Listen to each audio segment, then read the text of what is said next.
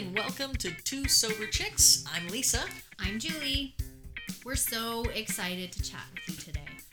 We're just excited to be in the same room. Come on, let's face it. Yes. And we're excited because it's Topic Jar Day. Yay! Which means we have no idea what we're going to talk about.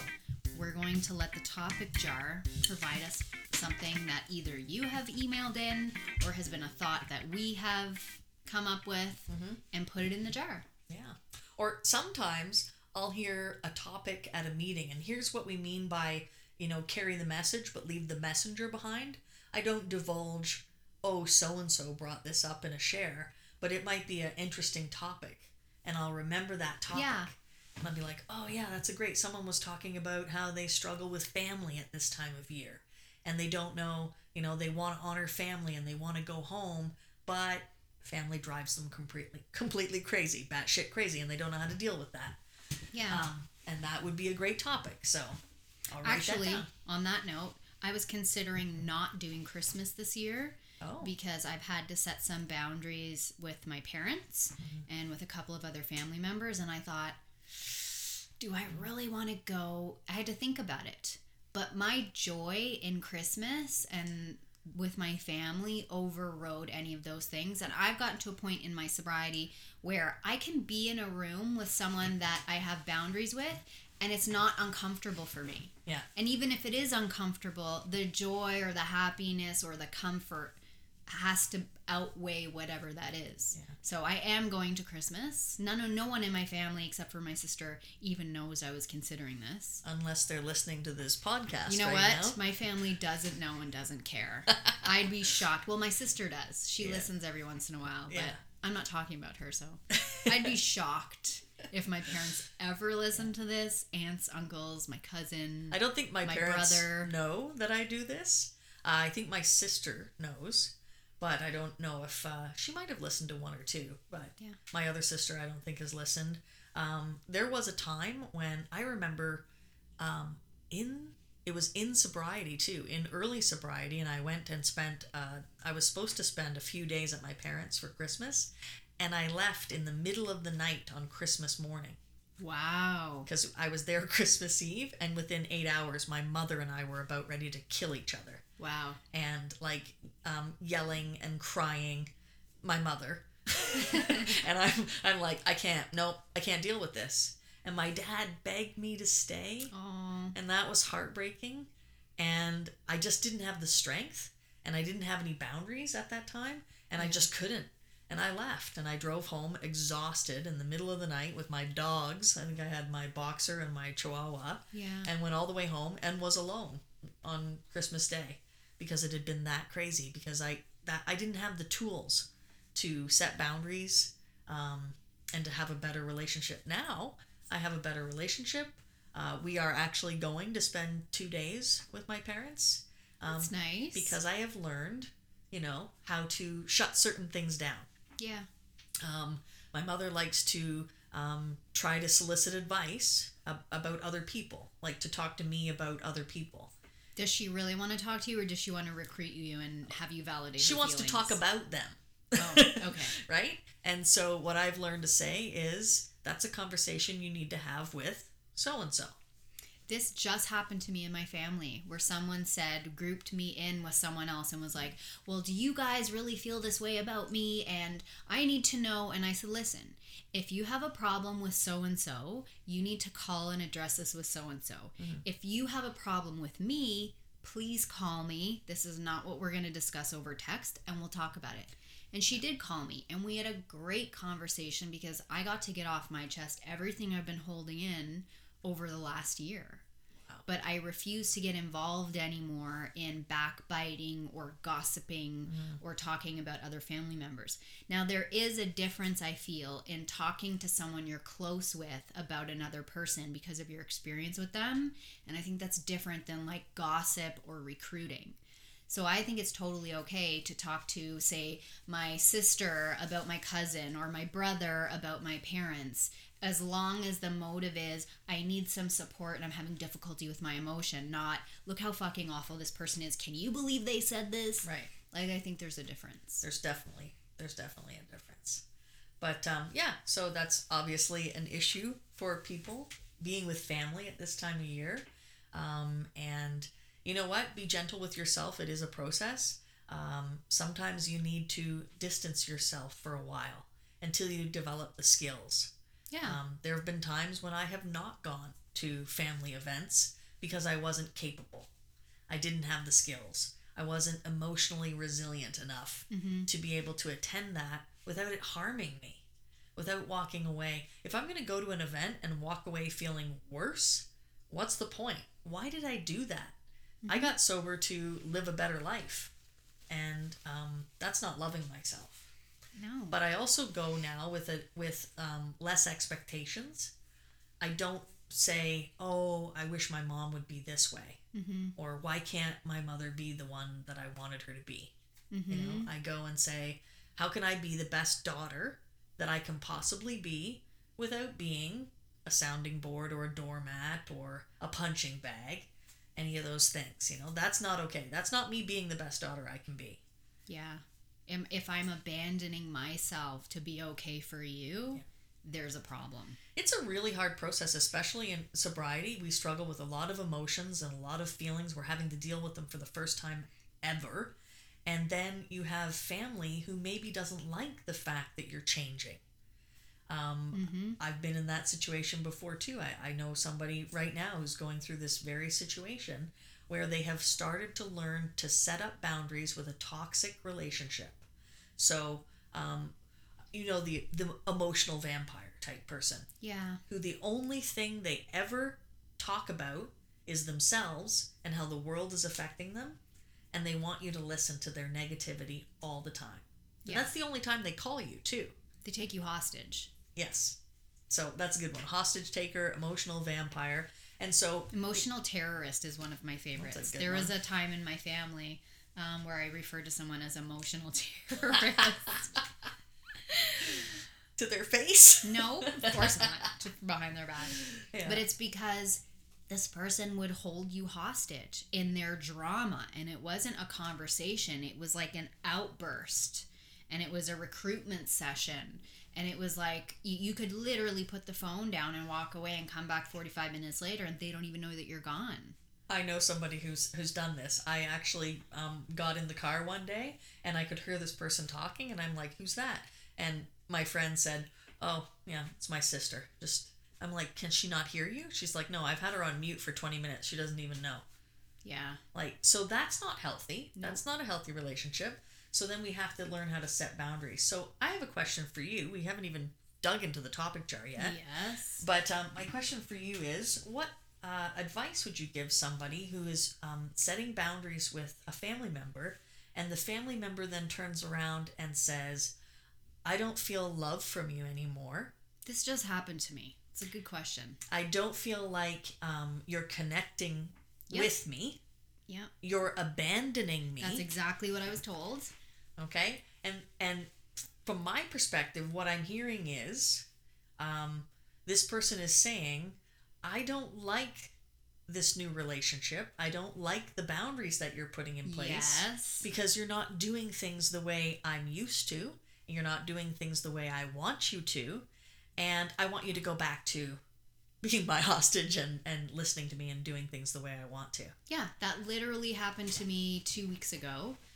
And this person kept relaying it back to this very difficult year they've just had. It's because of this difficult year. It's because of this difficult year. And I feel like my friends have been there for me, but my family's abandoned me. What happened was I got so tired of having emergency phone calls and fighting in the trenches with her. And then she'd pop out of the trench 2, 3, 4 days later, and I'm still down fighting for her, and now the issue's over, or she's lied to me and gone to someone else, or whatever whatever the situation was. And then kept blaming it on this last very difficult year she's been having. And I'm like, this predates this last year. What kind of person would I be that you're going through this year? And I'm like, I can't handle it.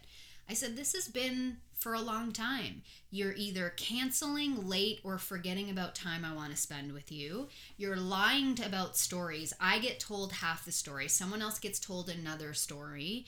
I'm worried about your safety. This person was going through a horrific breakup. and would just sort of pepper different people with different versions of the stories. Mm-hmm. And then I'm getting blamed for things I had nothing to do with. So I basically said to her in this conversation, your passive aggressiveness is astounding to me. You can't say things like, I feel like our relationship has changed. And then when I say, I don't want to talk about it over text, let's talk, why don't you call me? I'm merely opening the door. That's called passive aggressive. You just threw a bomb in there, by the way. Yeah, you opened the door and chucked in a stink bomb. So what I said was, I've had to set boundaries because I can't afford for my train to go off the tracks. As I get older, my time is very precious to me. And by the way, I'm disappointed half the time because I love you and I want to spend time with you. Yeah. And you're wasting my time and not respecting my time. And I can't be pulled under anymore by my family. So unfortunately, I've had to set boundaries, and I also apologized because that's what we learn in our program. I'm sorry that I made you feel like you've been abandoned. Mm-hmm. It doesn't mean because I know I had to pull back, I want to hurt her. Yeah. It isn't that way. So for me, I think what happens is, like you were alluding to earlier, the problem is that this person can no longer rely on you to feed this unhealthy aspect of their personality. I can't be pulled in anymore. I can't serve that need for her. So they lash out. Or in her mind, she was spinning out of control and needed to know the answer because this was like, I had no idea it was even ruining her life. I just kind of thought she was moved on to someone else. But ultimately what it came to is an intention to communicate better with each other and to make time to see each other more. Because she was also feeling hurt that I wasn't spending time with her. Yeah. At one point, how do you do that if every time you spend time with that person, they hijack the visit and make it about a complaint? And the only way they can relate to you is through you listening to them complain, and then they want you to complain about your life. And guess what? We're in recovery. We're in a program. We tend to not complain about our lives anymore because we don't believe that the problem is because of everyone else. Yeah. We take responsibility for our own actions and accept the things we cannot change. Yeah. This person is telling my friend, oh, your acceptance, you're just giving up. You're just rolling over. What do you mean? When you accept something, let's say, so she used to talk about a person in her family and say, oh, they do this, they do that, and the sister would listen, right? Yes. And now she doesn't do that anymore. And the sister says, well, I see this behavior hasn't changed. And my friend says, well, maybe it hasn't changed, but I've changed. Mm-hmm. I can't control someone else's behavior, and mm-hmm. that's what I've learned. So I let go, and I accept, mm-hmm. and I work on what can I change about myself. Mm-hmm. So it doesn't serve me to complain. And this other person has said, well, then you're just giving up. You're just rolling over. Oh, I see. Well, it was something that in this conversation, this person said to me, you're just going to have to lower your expectations of me. And immediately I thought, well, so I'm going to be okay with her being late or not showing up or canceling. Yeah. And then I thought, maybe she's right. Yeah. Maybe I just have to have no expectations mm-hmm. and be like, let's see each other on this day. Yeah. And have to be in my mind, I choose to take that chance to spend time with her. But if it doesn't happen, I'm going to be okay with it. I'll take myself out to dinner. I'll call this person. So she was actually right. I am going to have to lower my expectations. And I don't know if that's acceptance, that I'm accepting bad behavior. But in my mind, how do I feel having said and come to that decision? I feel better. Yeah. And that's the thing. Whether or not it's considered acceptance or denial or you're just whatever it is, I feel better that we had this conversation. I told her about how I feel. And emotionally now I know, and her other friends have had to lower their expectations too, apparently. Yeah. Her other friends will not make plans with her now unless it's last minute because they're tired of her canceling, right. Not showing up and being late. And isn't that interesting? So she doesn't see that you're not the only person, that all these other people are also saying, nah, we can't do it, call us last minute because you're famous for canceling. I'm so anxiety ridden because every time I come to see you and I'm late, I'm like, I can hardly breathe. And I'm like, but if that keeps happening to you, why don't you just be early then? Yeah, like, why is that my issue? Don't be late. Are you late for work? Yeah. Are you late for your doctor's appointments? So that's interesting how you've done that, and I think it's great, and it shows that there are many ways to live in today in program. What you just said was, I've accepted that this is who she is, and I lower my expectations now. Yes. For me, I've had a situation like that with somebody who was always late, and I said, I tell them it's 6:00 when I want them to be here for 6:30. So planning ahead, because I know they're going to be 30 minutes late, so I tell them, well, I just add an earlier time to it, and then they'll actually be here when I need them to be here. Or I've expressed myself to someone and said, it doesn't make me feel like you value my time. Absolutely. If you are always late or if you are always canceling. So if you cancel on me again, don't be surprised when I say that I'm not free the next time you want to do something. Yeah. I have to set that boundary to respect myself. So that would be my way of dealing with it, and your way was lowering your expectations about that person. Yeah. So and both some valid. People might say it's unacceptable and I choose not to have a relationship with that person. Right. For me, I love her too much to not have her in my life, and I have accepted that she's going to be kind of flaky. But now that the difference is I've told her how I feel, that I don't think she's respecting my time, that I love her and I'm disappointed, that all of these other things. And that's where the most of the burden came off. And then I was able to move to, okay, I have to already be prepared for it when I come. Because part of the problem was I always kind of knew she might do it, but I never expressed my anger or feelings about it. Right. And now you have. Now I have. Yeah. And now I have another conversation coming up with 2 family members Wednesday where I'm having to set down boundaries. It's like boundary year for me. So I did it with my parents this year. I'm very arm's length away from them because of how toxic and upsetting their relationship is. Yeah. I love them, but I'm not on the roller coaster anymore. Right. I've set these boundaries with this other person in my life, and now there's 2 that I'm getting to on Wednesday. And the difference is I don't walk in raging with anger now and shaking, and I have all these blame. things. It's like, this is how I feel. This is what's unacceptable to me. This is what's going to have to change. I'm sorry that I've caused you any harm and that I haven't expressed this or whatever it is. Like, it's such a difference coming in completely clear-headed. Or being passive-aggressive. That's how I used to do things in the past. Oh, you did this to me, I'm going to do this to you. Or, I'm going to say it in a way that makes it look like I'm okay with it, but really you're going to feel a little bit of a sting because you're going to know I'm not. Yeah, I'm going to punish you in some way for this. In some way. It's like withholding sex. You're not getting any of this. That's right. You don't do what I want? Or this. Padlock on. Yeah. So it is interesting. Setting boundaries is hard, but it is part of the process. And I don't think that you should feel bad for setting boundaries. And it's going to be really fucking hard the first time you do it. Yeah. A little bit less hard the second time you do it. Yeah. Like, it's taken me years to get to the point where and I do feel nauseous and I do have anxiety about it, but it's not something that's ruining me or undoing my life. Like, I'm not comfortable with doing it. Yeah. But it's not supposed to feel easy or good. So if you're learning how to set boundaries right now and it's making you sick, that's pretty normal.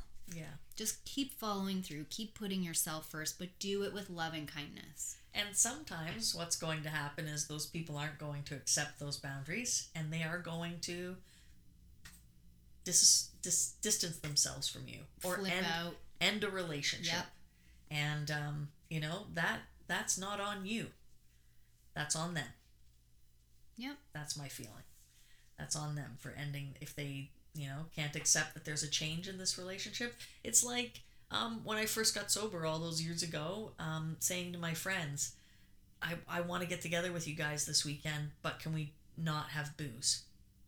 Ooh, how'd that go? There were some people that didn't show up. Yeah. And there were other people who knew what a struggle it was for me, and they knew what I was going through, and they wanted to support me, so they came with board games, and we had a great time. That's nice. And they left saying, oh my God, I had so much fun. Aww. And I won't have a hangover tomorrow. And nobody slept with anybody's wife, or, it was all good. Good, clean fun. Yeah. There was no wreckage to clean up after the fact. And for those people who couldn't, I accepted that too. And then eventually it was like, now I can be at a party where you guys drink because I'm okay to be around booze. But in the beginning, it meant so much to me to be able to say, yeah, I want to get together this weekend, but I can't do it at a bar, and I can't go to a party where you're all getting wasted and I'm not. Can we have a sober weekend? Yeah. And I really was appreciative of those people who did that for me. That's nice. Yeah. All right. Well, we didn't even get to our topic jar, so you're going to have to listen to the next one. That's right. Coming right up on Two Sober Chicks. I'm Lisa. I'm Julie. Thanks for joining us. Bye.